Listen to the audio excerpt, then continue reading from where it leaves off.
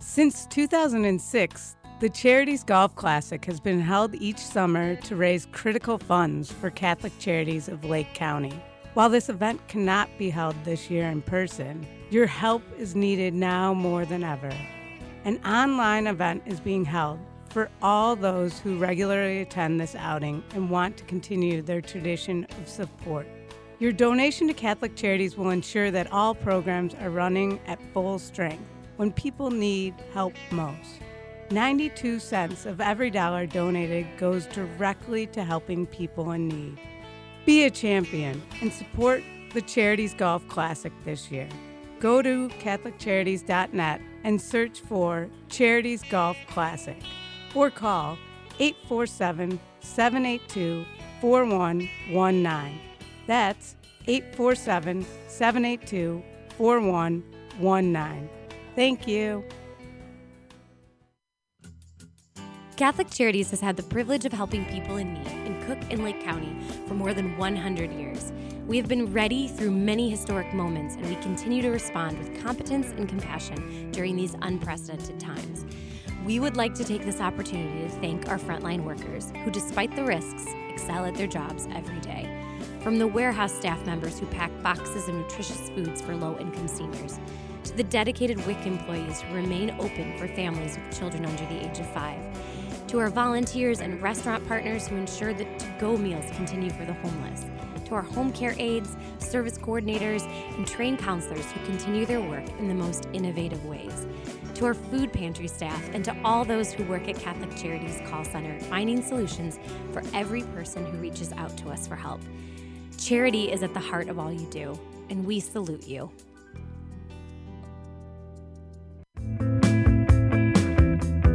You're listening to Catholic Chicago on WNDZ 750 AM. Every Monday through Friday from 8 a.m. to 9 a.m., the Archdiocese of Chicago presents programming about the people, events, and issues that touch our lives. Thanks for letting us be part of your morning. Now again, Catholic Chicago.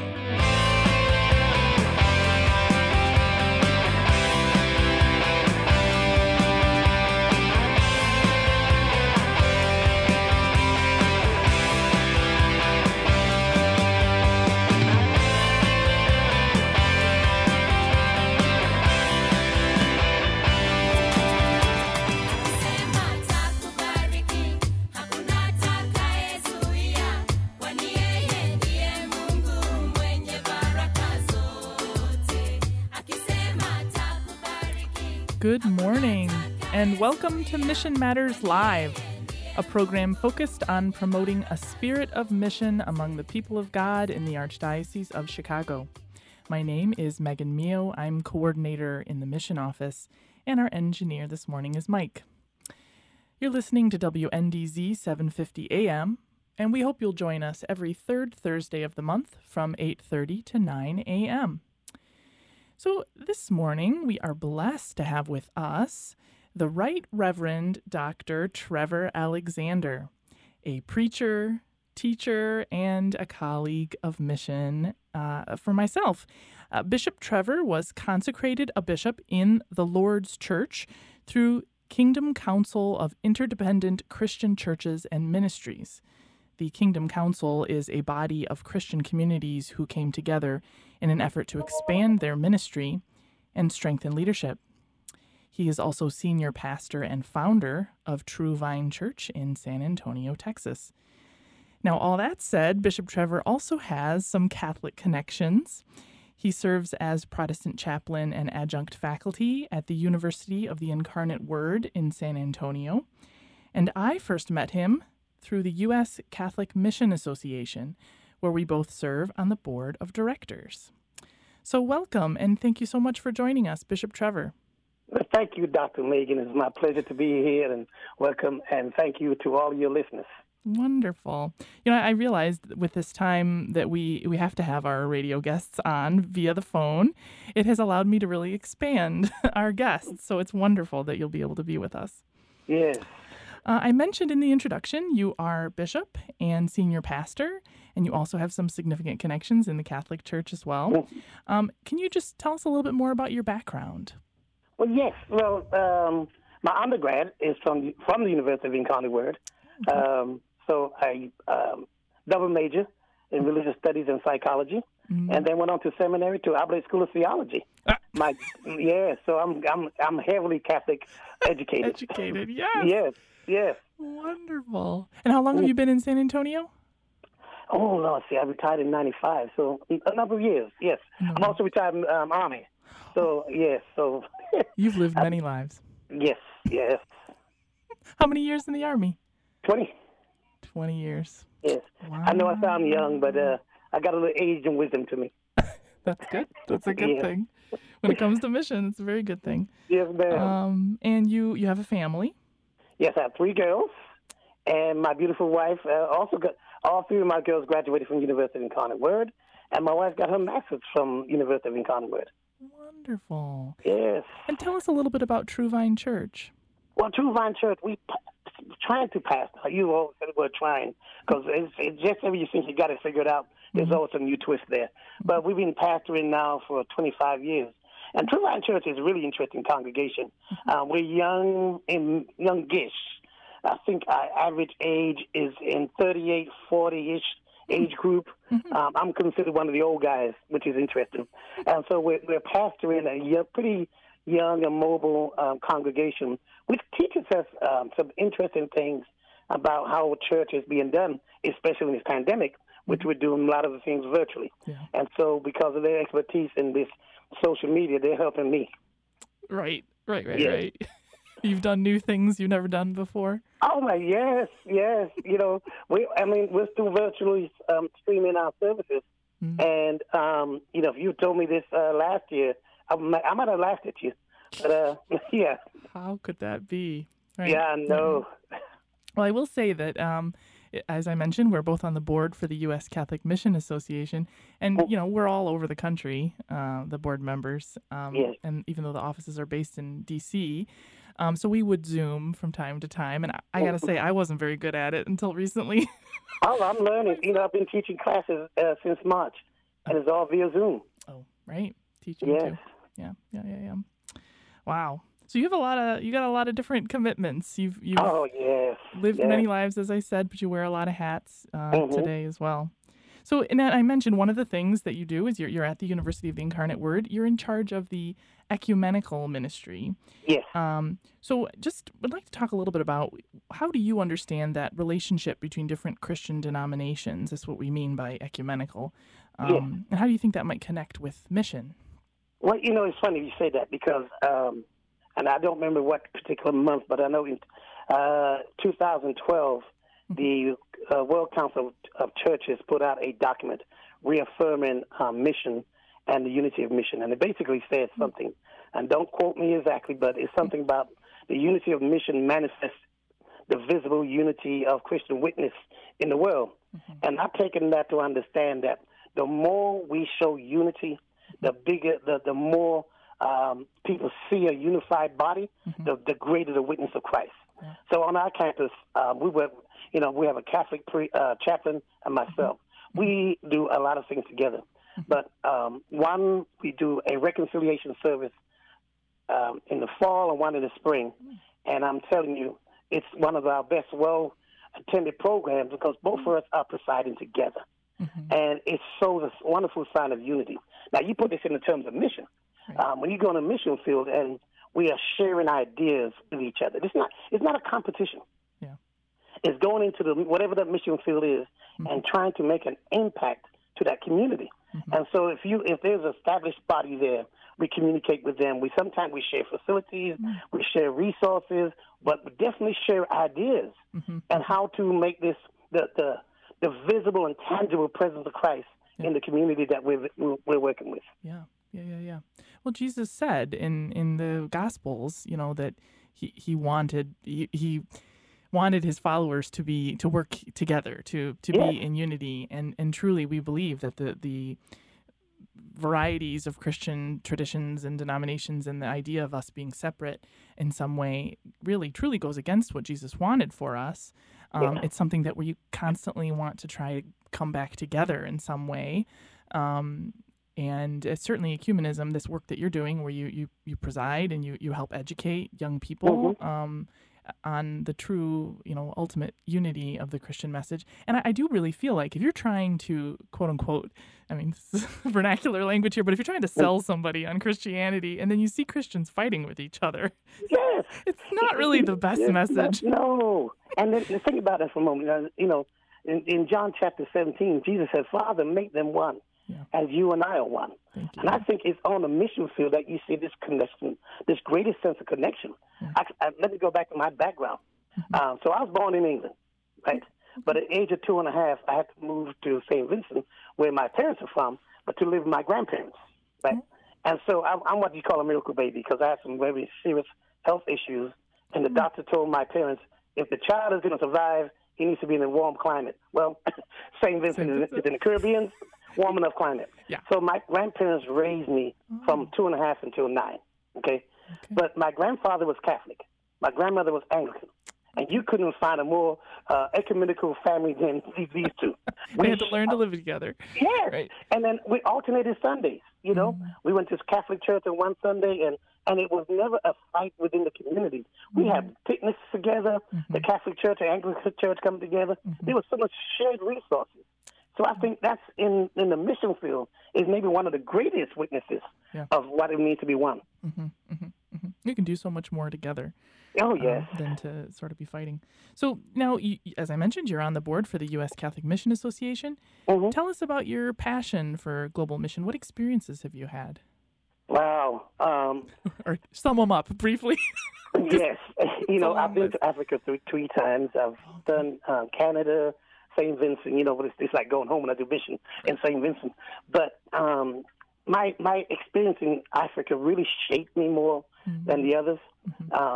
Meaning, it's like, okay, let me try to say this. I always tell folks, being in the military all the time, you travel. And I come home and I come back and I go wherever else. But I remember the first time I went to Africa, I was in Ghana. And the customs officer said to me, is this your first time in Africa? And I said, yes. And he said something, Megan, that transformed me right there. He says, welcome home. Yes, welcome home. I don't come in there to do mission work. And he says, welcome home. There was a group of us pastors there. I think it was 15, 18 of us there. And that set the tone for me and others to do our mission work. So you talk about this impact. We were going to Ghana, and Liberia had a civil war. And a lot of the refugees flee from Liberia ended up in Ghana. So we were going to a refugee camp to do some work there and work with the children and orphanage, all that type of things. And it was that experience of welcoming me. I'm a foreigner, quote unquote, trying to come into the community, and we received such warm welcome getting off the plane. Yeah. And then it was a warm welcome from the people. But one of the things that really touched my heart, drove a passion for me in mission, was when we went into the orphanage. There was a young girl there who I think maybe 3 years old, and I mentioned before, I had 3 daughters. For some reason, when I came on that compound, she gravitated to me and held my hand. Wherever I went to do ministry, she was right by me. And I remember leaving the compound to go back to the hotel where we were staying, and she started crying. And I wanted to take her with me because I think, well, I didn't want more girl on earth.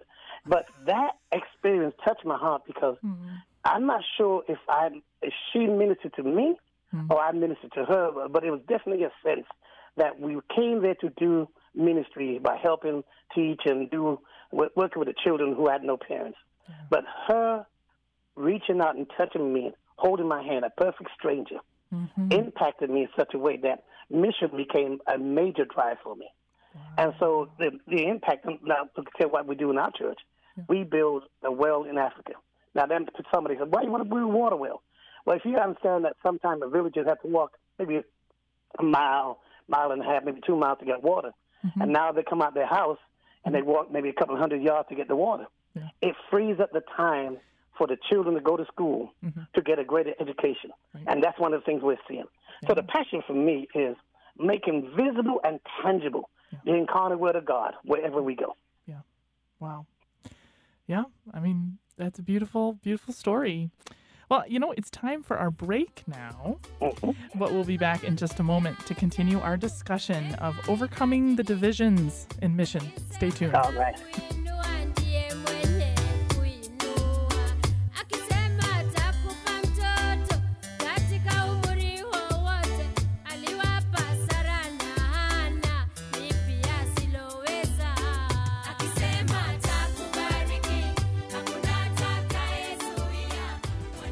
The 23rd annual Monsignor Michael Boland Golf Invitational was unfortunately canceled for this year, but we are still gathering online to offer support to Catholic Charities Family Stabilization Services that benefit each year from this outing. Catholic Charities has been working nonstop throughout the pandemic to help the growing number of people who have lost their jobs and never before imagined needing assistance. Can you help us help them? Become a sponsor, purchase raffle tickets, or simply make a donation to help people who are very much in need this summer. This special online drive and raffle continues through August 31st. For more information, visit the events page on Catholic Charities' website and look for the Monsignor Boland Golf Invitational. Thank you for helping make this a major win for a great cause this year. Do you have a gently used laptop or desktop computer that is gathering dust in your home? Consider donating to our Catholic Charities Veterans Computer Project. We will clean out your device, give it new software, and repurpose it for a veteran who is looking for employment. Your gift will make an incredible difference in a veteran's ability to find a job. Catholic Charities provides veteran services throughout Lake and suburban Cook counties, giving participants an array of professional and personal support. Our veterans have served our country, and it is our privilege to serve them. To learn more about Catholic Charities Veterans Services and the Veterans Computer Project, call 847-782-4219. That's 847-782-4219.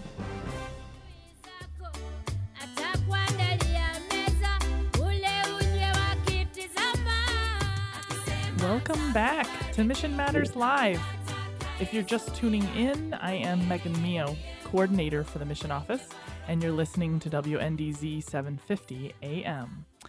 I am here with the Right Reverend Dr. Trevor Alexander, senior pastor at True Vine Church and Protestant chaplain and adjunct faculty at the University of the Incarnate Word in San Antonio, Texas, among other things. Those are two important things. And before the break, we were discussing, based on Bishop Trevor's experience, his life, the value of ecumenism, building relationships between Christian churches, and your experience of global mission, your personal experience as a pastor, and then also, your work as a chaplain as well, local mission, like you said, different ways that you've worked with young people.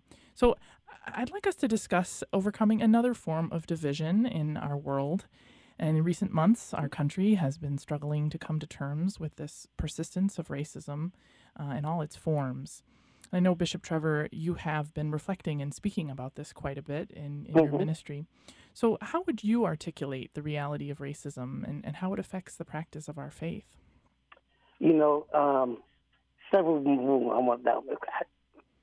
Sometime last year in our staff meeting, we were looking at the joy of the gospel. Mm-hmm. And we broke that open. Oh, my God, it was so powerful. Mm-hmm. Anyway, we talked about the idea of racism. And my boss, who was a sister of charity of the Incarnate Word, defined racism this way. She said, racism is a disorder of the heart. Mm-hmm. And I love that expression. Mm-hmm. Now, for me, when you take that expression of disorder of the heart, if I had a bad heart in the natural, I'd go to a cardiologist.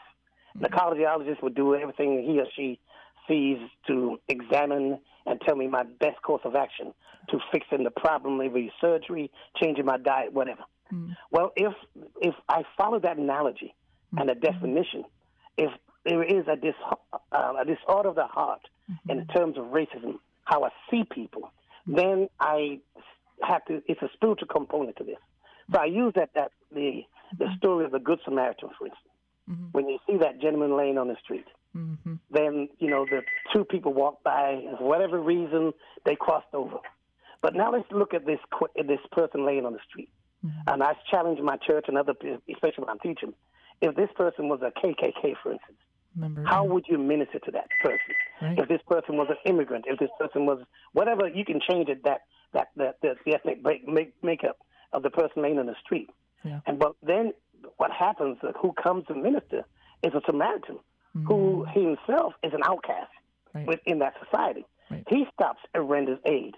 And then this is what I love about the whole story, because we go back to the Good Samaritan, the chapter before, the disciples go into Samaria and they're mistreated, and they want the city destroyed. Yeah. Then Jesus is asked the question about who's my brother. Then he gives the analogy of the parable of the Good Samaritan, and then he says to and as he's teaching, the disciples are in the area, Right. And then he gives then he answers the question, which one of these was a good neighbor?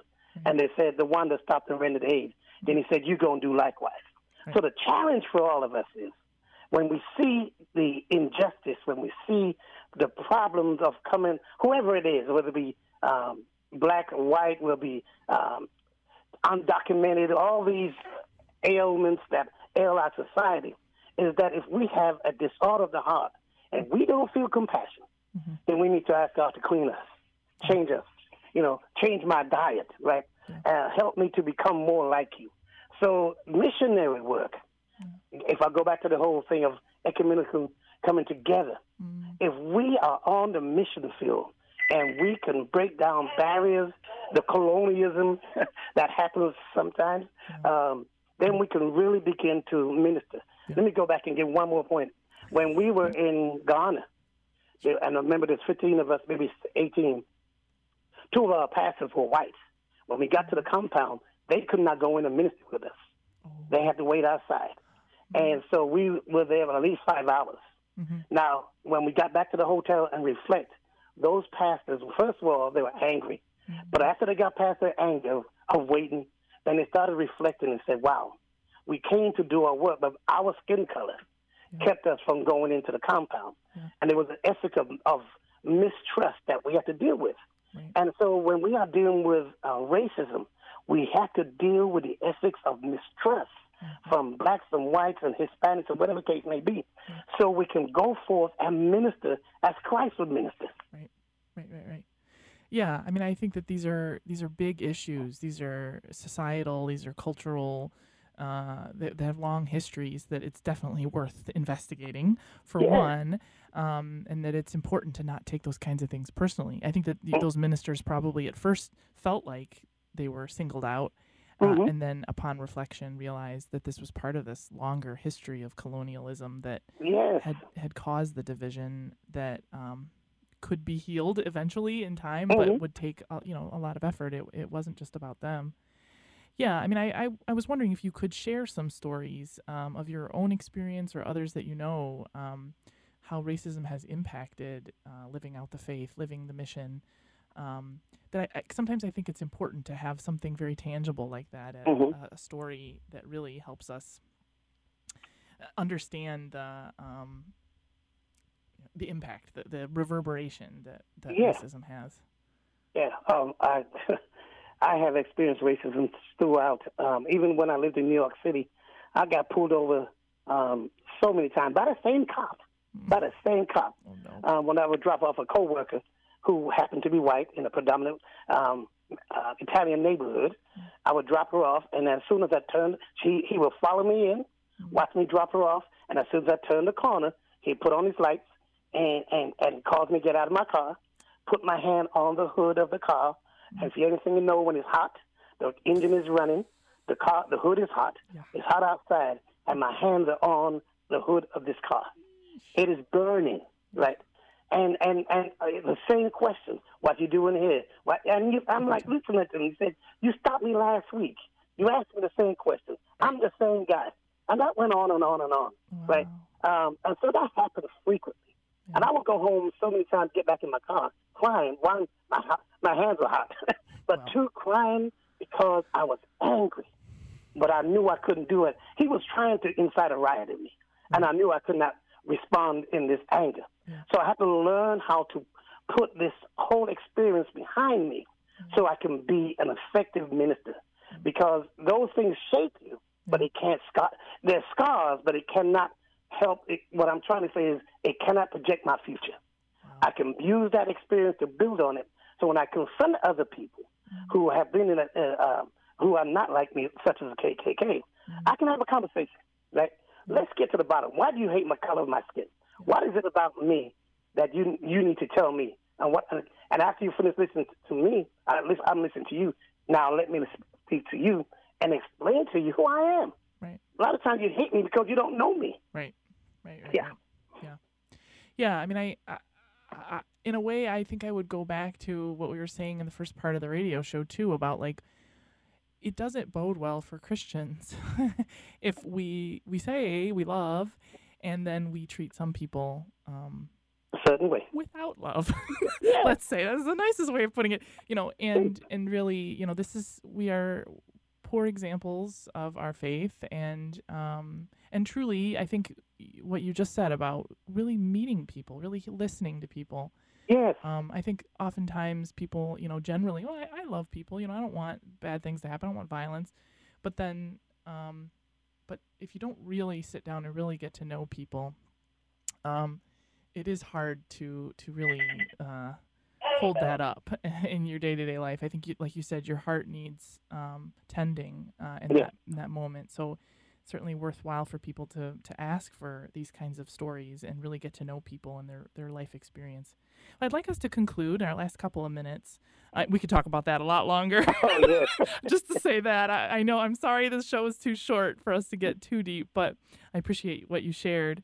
But just reflecting on this idea of separation between Christian churches and the sin of racism that divides us, both of these things. Would you think that a more profound understanding of mission in particular could help us overcome these deep divisions? Oh, yes. Okay, let me just real quickly. I'm going to lay out a model that we use when I also do interfaith work as well. I'm the chairman of our Interfaith Council. Interfaith too, yeah. Okay. Yes. And so we use a model, and you got to kind of picture a triangle. So the top of the triangle is something called relationship. And on the other side of the triangle is called knowledge. And the other side on the other triangle is called change attitude. So we first got to establish a relationship. Mm-hmm. And after we establish a relationship, we get to the knowledge piece. Mm-hmm. Right? What is it about me that I need you to know? What is it about you need me to know? And we ask this question, how can I be true to me without being false to you? Mm-hmm. Right? Once we get those understandings, then we get a change of attitude. So when we get this model working, we're on the mission field, then we are working together. Even if we have some differences, we find out we have more in common by being true to me without being false to you. Mm. And then the change attitude, I help us to live out our shared gospel. Because we share a gospel, right? Yeah. And then in there, we now begin to show the agape love. Wow. Yeah. I mean, honestly, when we talk about mission in the global sense, in the local sense, this is it. This is the core of our faith. Mm-hmm. And it isn't even necessarily about dogmas and specific church teachings. It's about really what was the message of Jesus Christ, that gospel, the good news of God's love, of our human family, that is just so essential. And absolutely, yeah, I think that, like you said, that the tending to your heart maybe is tending to the mission and really looking at how that process can inform us and help us to grow. Yes. We have a lot of work to do. A lot. And I've been doing this for 33 years, and we have made some headways, but still a lot ways to go. Yeah. Well, this unprecedented time, obviously there's a lot of suffering right now, but it also has opened up. I hope, that there are communities that have grown a lot closer as a result of this time as well. So I hope that we'll learn something from this. Yeah. So thank you for joining us by phone, Bishop Trevor. May God continue to bless your ministries. Thank you for having me. Of course. I pray that we all overcome forms of division in our world and we live more closely that mission of unity that Jesus modeled. Tune in next month for more Mission Matters Live. Thank you very much for listening, and remember, always be on mission.